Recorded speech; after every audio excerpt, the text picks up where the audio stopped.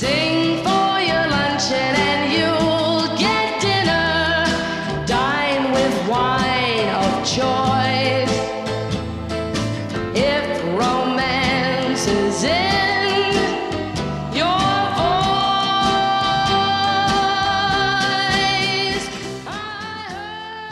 Hello and welcome to VoiceBox, your weekly guide on public radio and podcast to the art of the human voice and the best of the vocal music scene. I'm Chloe Veltman, and it's delightful to be here with you once again. The history of America has been documented in many ways, most obviously in books, essays and films. But to what extent is it possible to chart the narrative of this country through song? To help answer this question, I'm lucky to be joined today via Skype from Switzerland by Thomas Hampson, an American baritone of international renown. Besides performing recitals and leading operatic roles in the world's greatest concert halls and opera houses, Thomas is a scholar dedicated to exploring the relationship between American song and this nation's history and culture. Hello, Thomas. Thanks for joining me today. Hello, it's great to join you, and I love the miracles of modern technology that make it possible. I know, it's fantastic, isn't it? Thanks to Skype.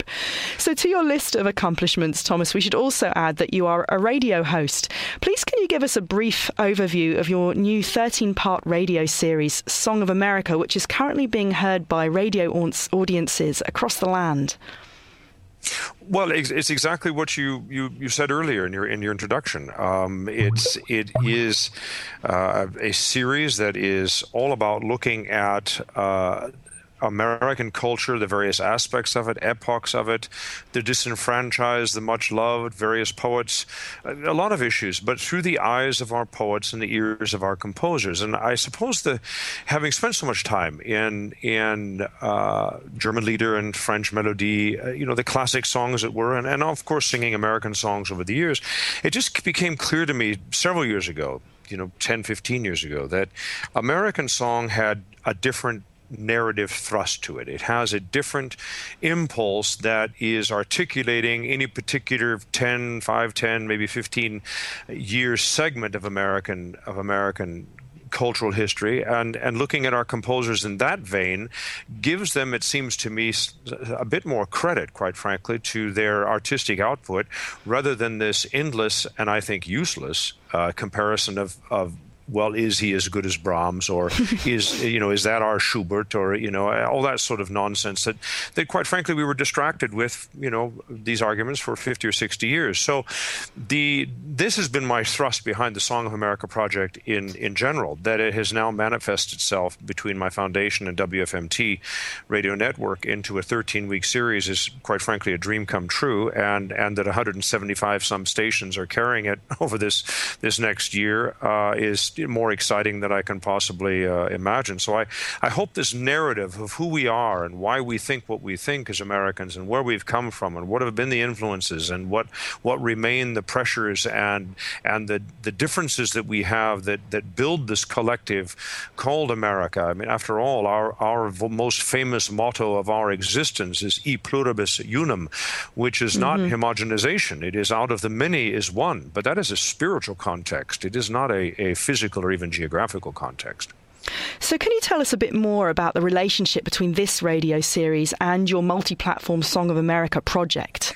Well, in a lot of ways, the radio series is a hearing manifestation of what you can find on the website. The songofamerica.net website is an interactive database that correlates poetry or poet, composer, and song under a timeline of events within America. So I think I wanted to build something that was useful not only for people to collect the dots, but also, quite frankly, for younger colleagues or any colleagues to work within the field of song in America. Now, what this song series or this program in WFMT and on the radio does is simply add a narrative level to that.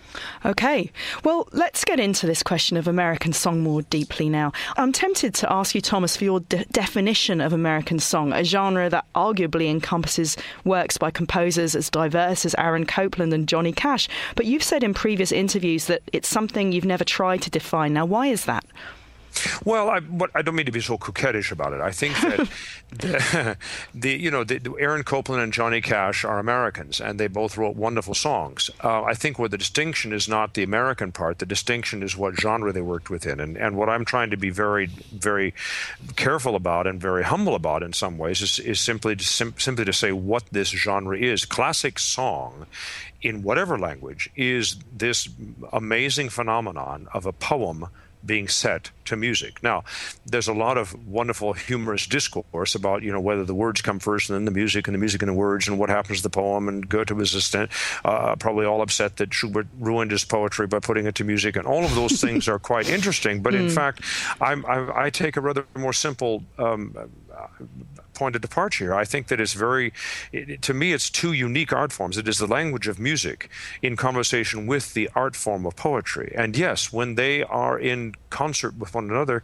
it's not that either one of them is destroyed, is that they create a new art form. And this new art form is called song, and certainly classic song. Now, the reason why I hesitate to get too deep into the argument or question about what is American song is because we have been so phenomenally creative, and there are so many different kinds of songs and different kinds of music that are born of exactly the same desire to tell the story of who we are or what it was like to be alive as an American at any particular time. And that's beautiful, and that's wonderful. And yes, Cole Porter and Stephen Foster and Joplin, they're all wonderful songwriters and songtellers. My focus of energy is that rather miraculous building of a new art form called classic song, which is poetry set to music. So I probably am not going to get terribly involved in Johnny Cash. Where Johnny Cash comes across my radar, other than my own personal adoration of the man, and that's not said at all comically. I think Johnny Cash is one of the greatest singers ever. He has, in fact, sung, especially when I think of something like Hard Times, he has sung arrangements from what we can still call part of the classic song American songbook. So those are the kinds of distinctions that I'm looking at when I look at song in America. Even though my project is called Song of America, a great deal of thought about it really is Song in America, because I think it needs to be perhaps more objectively looked at than trying to identify something called American song. I see. So I'd like to spend the next hour we have together, Thomas, or just under an hour, talking about some of the ways in which poetry and music have come together to paint a fascinating picture of American history.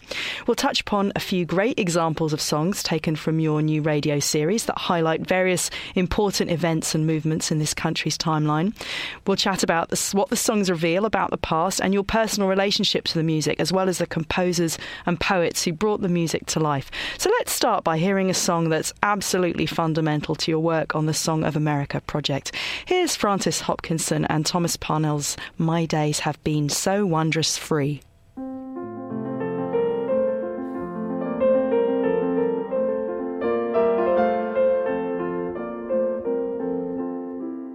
My days have been so wondrous free, the little birds that fly with careless ease from tree to tree were but as blessed as I, were but as blessed as I.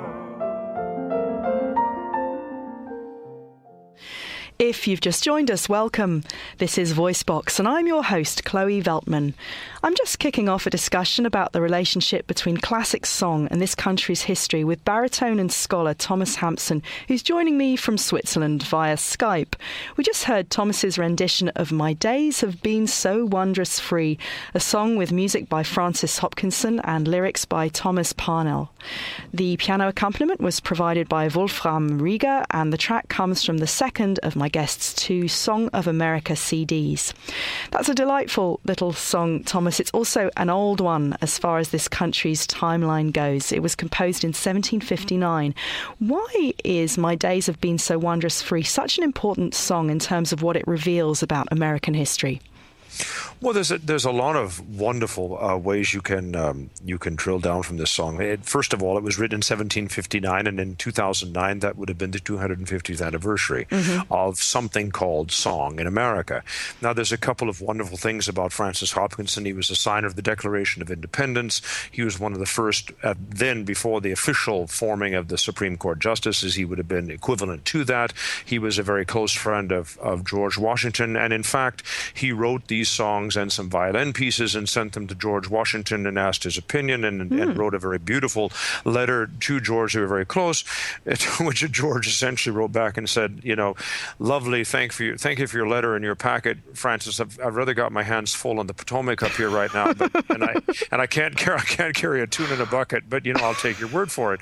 And yes, I do believe you are perhaps the first American with the creative spirit or manifestation of that creative spirit on American soil, and it was all very heady and important and noble times for these gentlemen.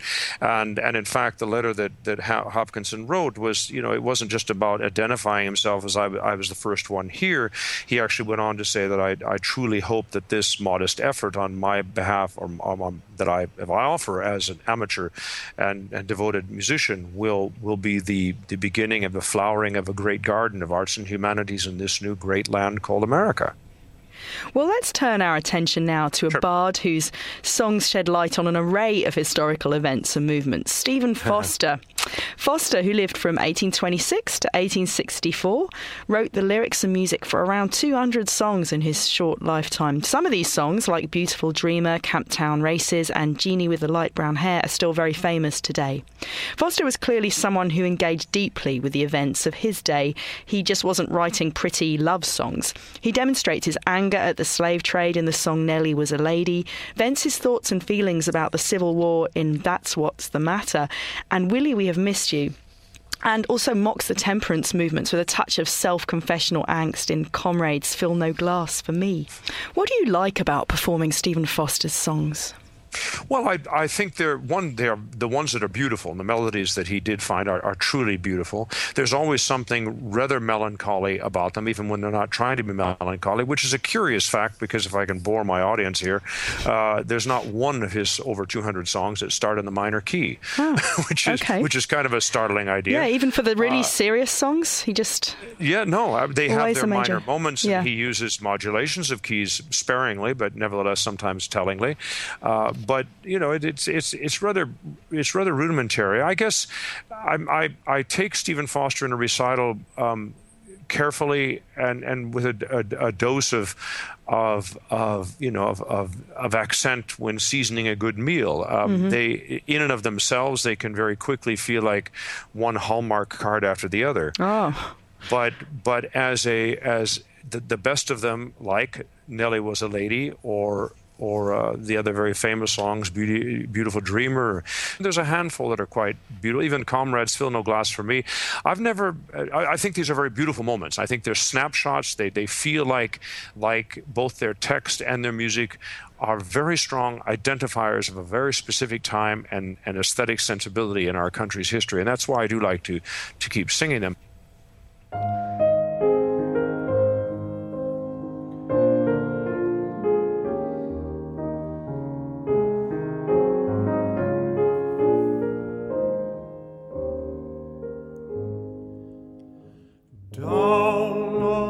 Mississippi floating,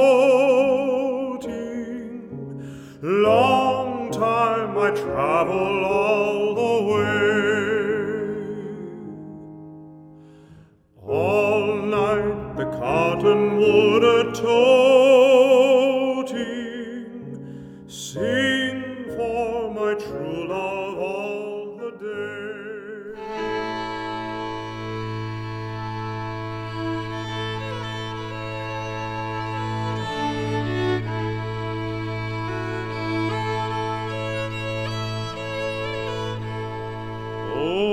Comrades, fill no glass for me to drown my soul in liquid flame.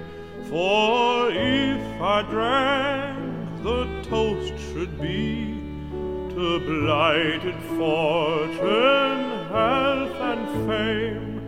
Yet though I long to quell the strife. The Comrades Fill No Glass for me is I don't think there's anything cynical in it. I think that he fought alcohol as a problem in his life quite some time, and I think he was truly trying to join part of the temperance movement when he wrote a handful of these kinds of songs. But that's neither here nor there. He was an amazing phenomenon. I'm not sure how interesting a person he was when it gets right down to it, but his ability to write songs and capture a kind of mentality of the displacement within American culture at the time, this always sense of longing for some other sense of home that was either come from, lost, or searched for in the settling of America in the 1850s, I think is a very powerful emotion and a very powerful, as I've said before, identifiers of memory, if you will. You're tuned in to VoiceBox. I'm Chloe Veltman, and I'm chatting with baritone Thomas Hampson about the connection between American history and American song. Thomas is the host and artistic director of Song of America, a new 13-part radio series exploring the many different sides of classic American songwriting and performance.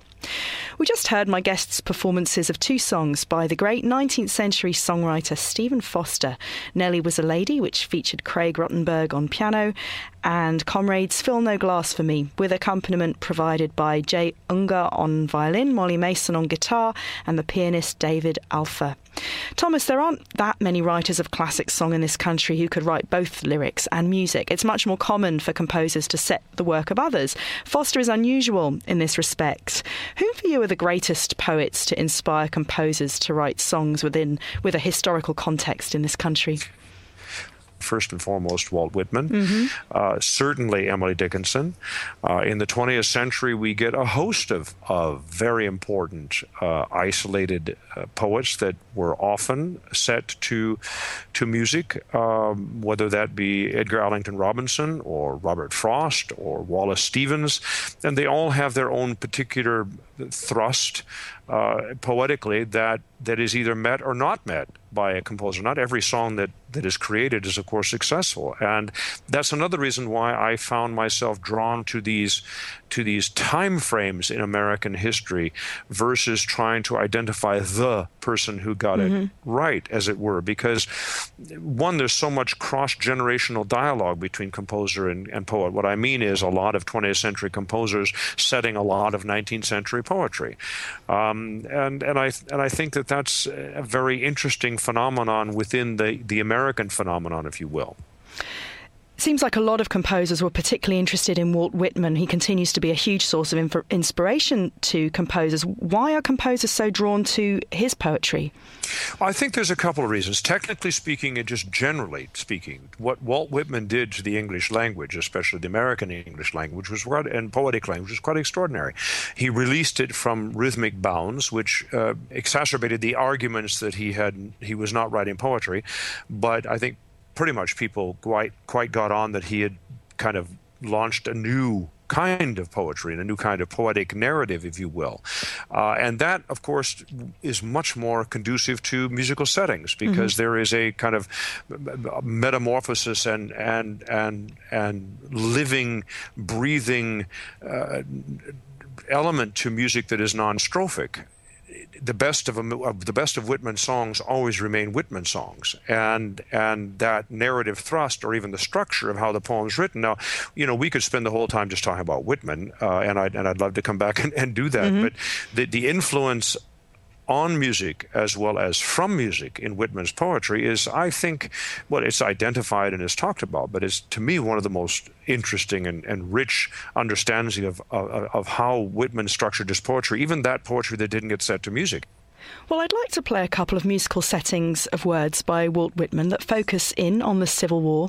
First, we'll hear tonight's guest, Thomas Hampson, sing Charles Naginski's setting of the haunting poem Look Down, Fair Moon, with Craig Rottenberg on piano.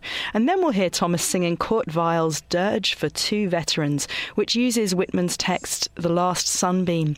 Dirge for Two Veterans is the third song in Kurt Weill's song grouping, 4 Walt Whitman songs.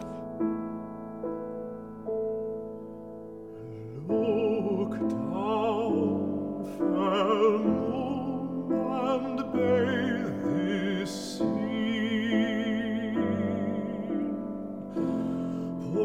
softly down night's nimbus floods on faces ghastly, swollen purple.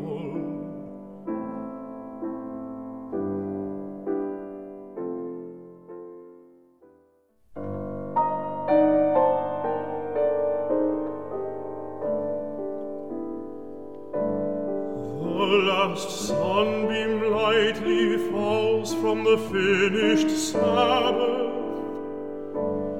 on the pavement here, and there beyond it is looking down a new-made double grave.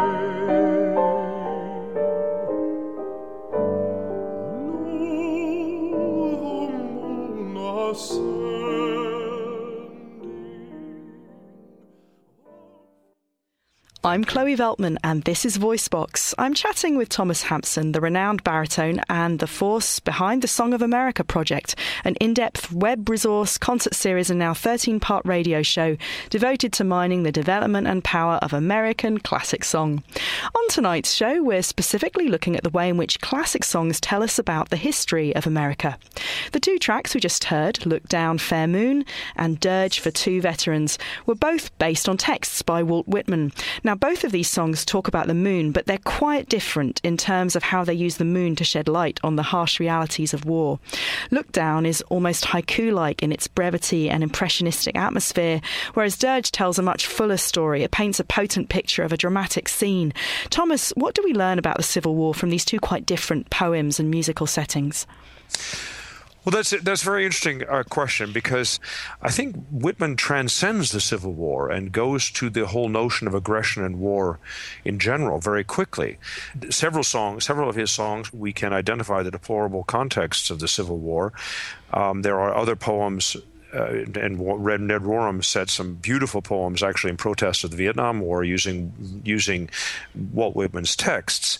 And that's kind of the dialogue I'm talking about. But there's also direct references in there. I mean, any direct battle reference or any direct relation to a historical event within the, whether it's Fredericksburg or Gettysburg or any Krakow or Lincoln, and whatever that became either as a fact or as a metaphor in Whitman's poetry draws us closer to never forgetting what the Civil War was about. And I think that's very important. I think Kurt Weill was deeply inspired by his wartime experience, his hatred of fascism, his total belief and gratefulness for democracy and for America, and his recognition of quite frankly still social issues and social contexts in his newfound homeland America that needed to be addressed. Kurt Weill, whether he was in Germany or in America, was always completely attuned to the social aspects of life around him, and the Walt Whitman poems are just part of that genre. His other settings of Langston Hughes show even a more acute focus on sociological issues of the day. Great composer. Well, and there are other composers too, like George Crumb, for example, who've done this thing of taking words or ideas that were created in a previous era and then using those words to voice their own anger or just general opinion about current events in their own day. What can you tell us about George Crumb? Well, I think I'm glad you referenced that. George Crumb, I cannot say enough about this man or his musical imagination, his sense of musical sound and all of that, what that means is just, to me, absolutely extraordinary.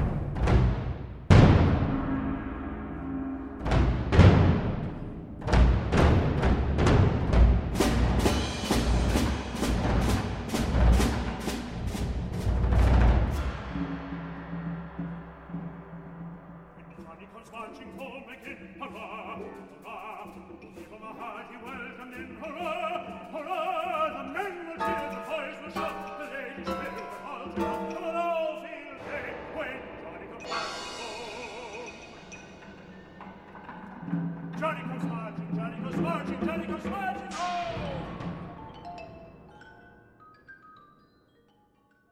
This is VoiceBox, and I'm your host, Chloe Veltman. I'm discussing the relationship between classic song and this country's history with baritone scholar and radio host Thomas Hampson. That track, a setting of the old Civil War song When Johnny Comes Marching Home by Patrick Sarsfield Gilmore, was composed in 2004 by George Crumb and performed in this iteration by Thomas Hampson. In addition, the song features amplified piano and a quartet of percussionists.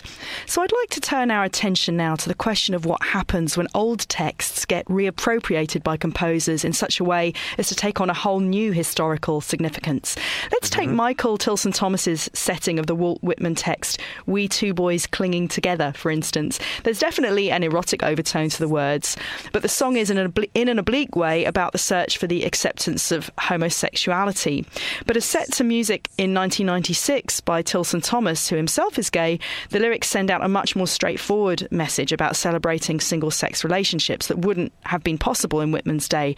Back then, the poem would ostensibly more easily and comfortably have been interpreted as an ode to, I don't know, say, soldierly camaraderie on the battlefield.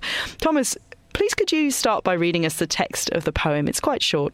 Oh, it's a wonderful poem. We two boys together clinging, one the other never leaving, up and down the roads going, north and south excursions making, power enjoying, elbows stretching, fingers clutching, armed and fearless, eating, drinking, sleeping, loving.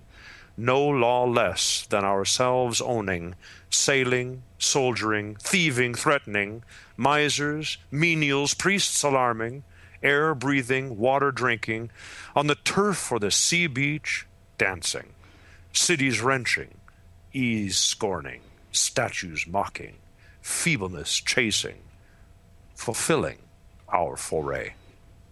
Wow, thank you very much for doing that, Thomas. It was beautiful.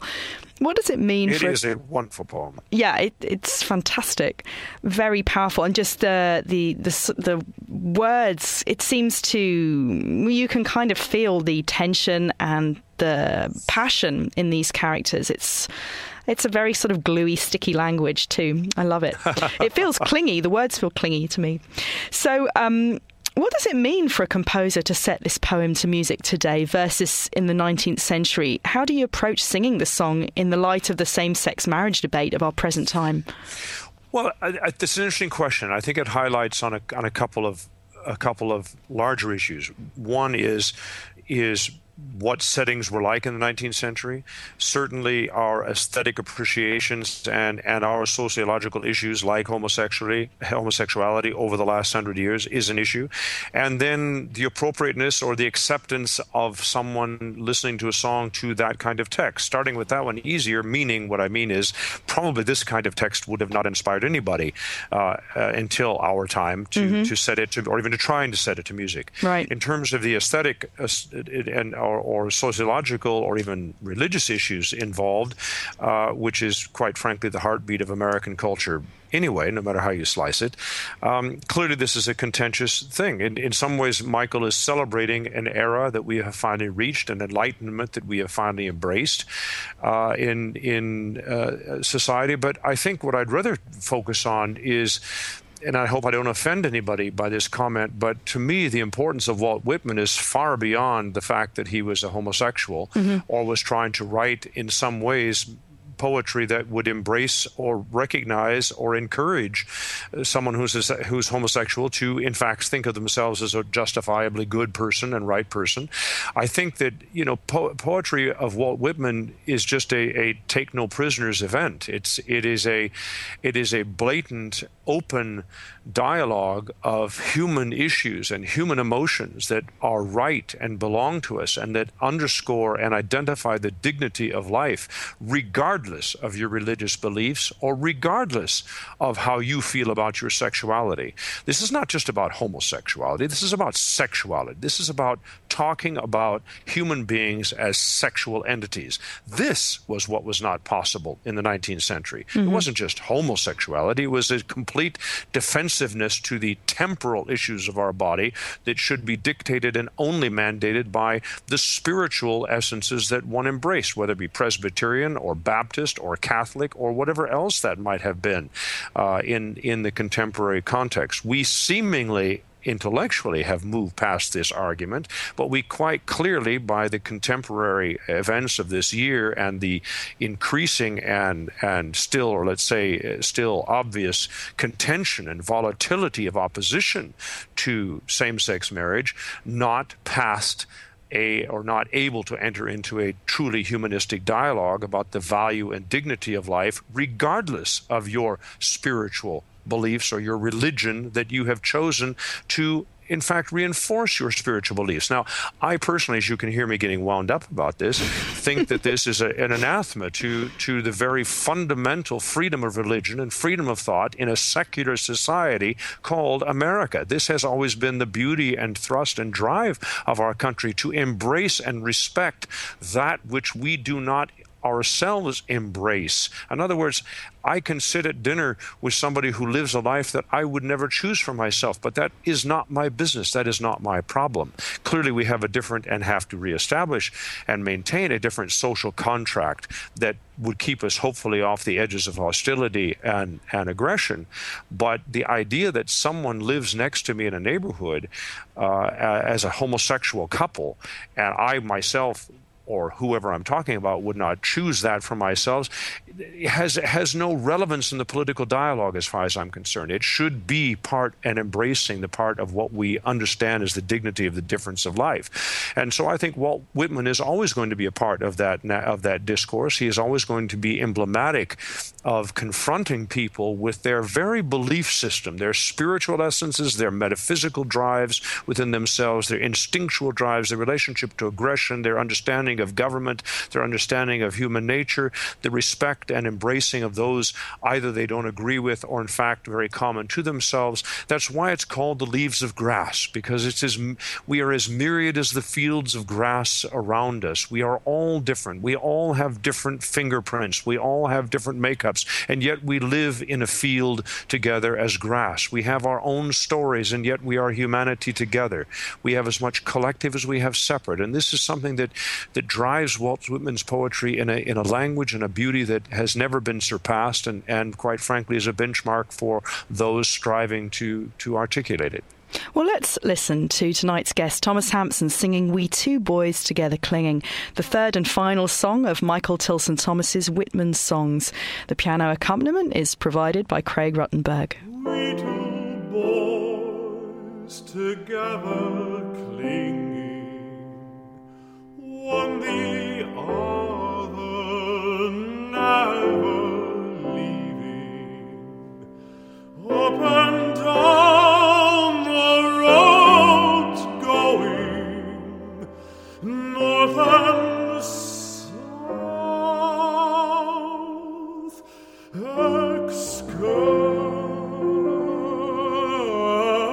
excursions making.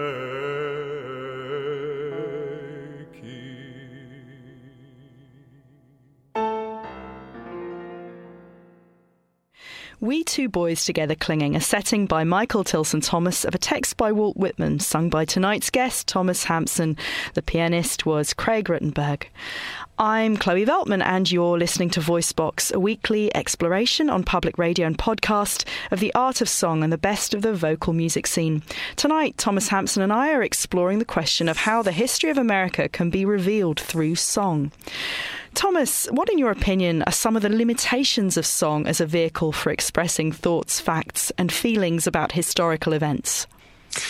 Well, that's very interesting. I never thought about that in that context. But clearly, when you write a song or you take a poem that's on a particular event and you set it to music, you're exploring pretty much an isolated event or isolated events that may relate to one another, but yet for a common moment of that storytelling. Now, that seems like a limitation, but actually that's the genius and joy of ballad narration or of storytelling. But I suppose if you want to look at it as a limitation, you can have single songs and poems that are identifiers of particular times, of particular contexts, but in fact, to understand the context is going to throw you into a larger question of something of a larger narrative. Songs can seem operatic or like little operas in and of themselves, but in fact, they're not theatrical. There's not a story. There's not a timeline inherent. They are snapshots of a larger time frame. Right. I'm not sure that's a limitation, but that's how I would define it.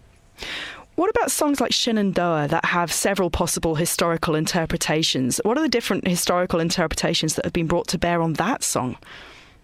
I love the song, and yes, it does have 26 verses, and yes, it is about a trapper and then the daughter of the Indian chief who's also named Shenandoah, and it means stars and skies and freedom. And what's curious is that Shenandoah always is related to its melody, and it seems to me that no matter what we do in terms of quote unquote interpretation, that the thrust of this song and the melancholy or memory process that we're all invited to, or just simply the feel good factor of this song, is always related to its musical event, which is, in some way, convolutedly of simply talking about the joy of song. Sometimes we're thrust into our imagination, and sometimes we're thrust into our emotion. Sometimes we just simply like the sound of it and couldn't care less what the interpretation of it is.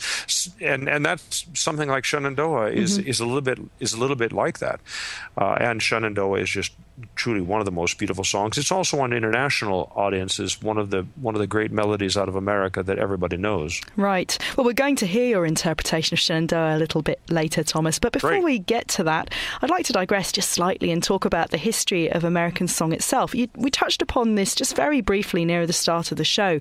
But how has American song achieved a distinct identity separate from the art songs of Europe, say? Well, first and foremost, they didn't for several years because everybody was trying to find out the comparison to Brahms, or the comparison to Schubert, or the stylistic comparison in American composers, or what is the American language of their own that can be compared to the essence of great songwriting in England or in America.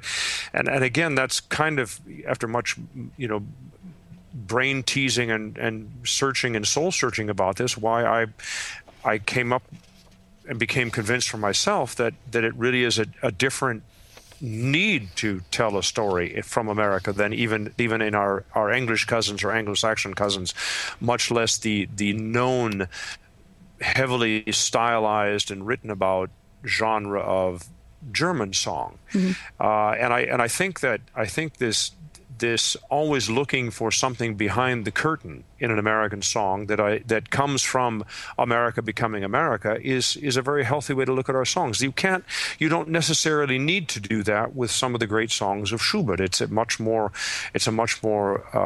intimate relationship to poetry. Is perhaps even a much more, if I use the word again, stylized, artistic endeavor of poetry to song and narrative, harmonics, melodic, that has a different raison d'etre in and of itself than necessary storytelling. I happen to think that storytelling, or when I say storytelling, I mean just simply understanding a historical context, would do us well looking at Schumann's songs. We should never forget that Schumann was alive and well and a mature man in 1848, which is one of the great watersheds of shifts of thought in Middle Central Europe. So I think we can never underestimate the connection that poetry and music has to the real events of any particular epoch or culture. But certainly that is very true I think, in American song. Who are you, dusky woman, so ancient, hardly human, with your woolly white and turbaned head and bare bony feet? Why, rising by the roadside here, do you the colors greet?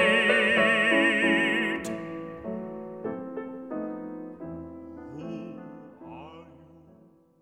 This is VoiceBox, and that was Thomas Hampson and Craig Rottenberg with Ethiopia Saluting the Colours, a song with music by Henry Burleigh and words by Walt Whitman. What a lot of people don't realize about Burleigh was not only his wonderful relationship to Dvorak and writing of and his arrangements, very famous arrangements of Negro spirituals over the years, but that he also set many songs of even contemporary poets, including Cristina Rossetti and Daniel Gabriel Rossetti. So he was passionate about the form of song in and of itself. What I think is just marvelous in this Ethiopia saluting the colors is, one, his obvious love of Wagner, yeah, but his also taking a couple of tunes that people would have known, like Marching Down to Georgia, as well as Mary Has a Little Lamb, Little Lamb, Little Lamb, which are the same tune source for both of those issues, and then taking this whole recitative aria ballad structure that Walt Whitman himself speaks of when he talks about how he wrote poetry, and putting it into a musical language and context, which this is. This is a scene with recitative and aria and a couple of different personalities involved in it. It's an ingenious piece of music, and all of it born out of a real-life experience of this poor bloke slaving and slapping his way down in the regiment through the South on what would seem to be a way to stop the Confederacy, and yet he's going past one African-American family, not the other, that are saluting them, that are encouraging them, and that was part of the political irony/tragedy for a lot of the soon-to-be freed slaves in the South by Sherman's famous March to the Sea. But again, that's another radio program. Thomas, what kinds of things do you think audiences in the future will be able to tell about our current period of American history from the types of songs that are being composed in this country today?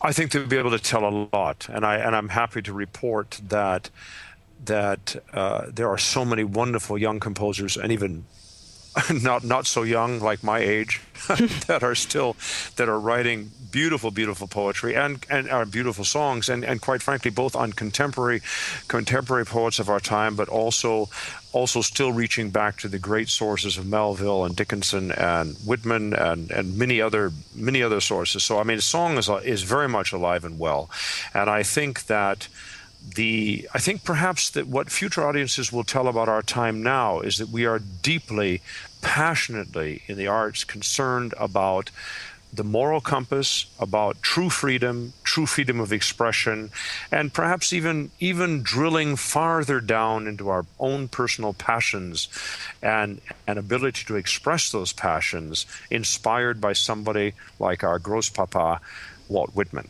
And I think there's a very, very healthy future in store for us, because our contemporary world of song and poetry is so alive and so well.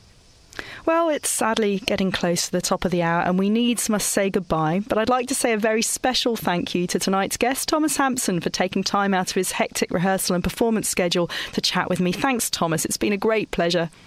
It's been my pleasure, and I very much thank you for the opportunity to speak to one of my great passions, which is poetry and music. To find out more about Thomas Hampson's Song of America project, please visit songofamerica.net. You can tune into Thomas's public radio series all about American song, Song of America, starting on January the 2nd, 2012, when the 13-part series will appear on KALW's airwaves on Mondays at 9 p.m. Lots of other stations around the country are already syndicating the series. VoiceBox is an independently produced non-profit project recorded at the studios of KALW in San Francisco. Special thanks to Christopher Dingstad and Christy Finn for their help with making this program possible, and thanks to Jack Wang at KZSU 90.1 FM Stanford for his help with the recording end of things. VoiceBox's series producer is Seth Samuel, and the web editor is Victoria Lim. VoiceBox needs your support. To find out how you can make a tax-deductible donation to keep us on the air, please visit our website at voicebox-media.org. Check out our free weekly podcast on iTunes, and also visit our homepage at voicebox-media.org to mull over and respond to the question of the week. And we love to know what you think of us, so please friend us on Facebook and follow us on Twitter. And you can also write to us anytime at info@voicebox-media.org, or call us with your comments and questions. The number's 415-841-4121, extension 3515. Once again, that's 415-841-4121, extension 3515. I'd like to play us out with Thomas Hampson's haunting version of the traditional song Shenandoah, arranged by Roger Ames. The pianist is Armand Gutsalimian. Have a songful week. Oh, Shenandoah.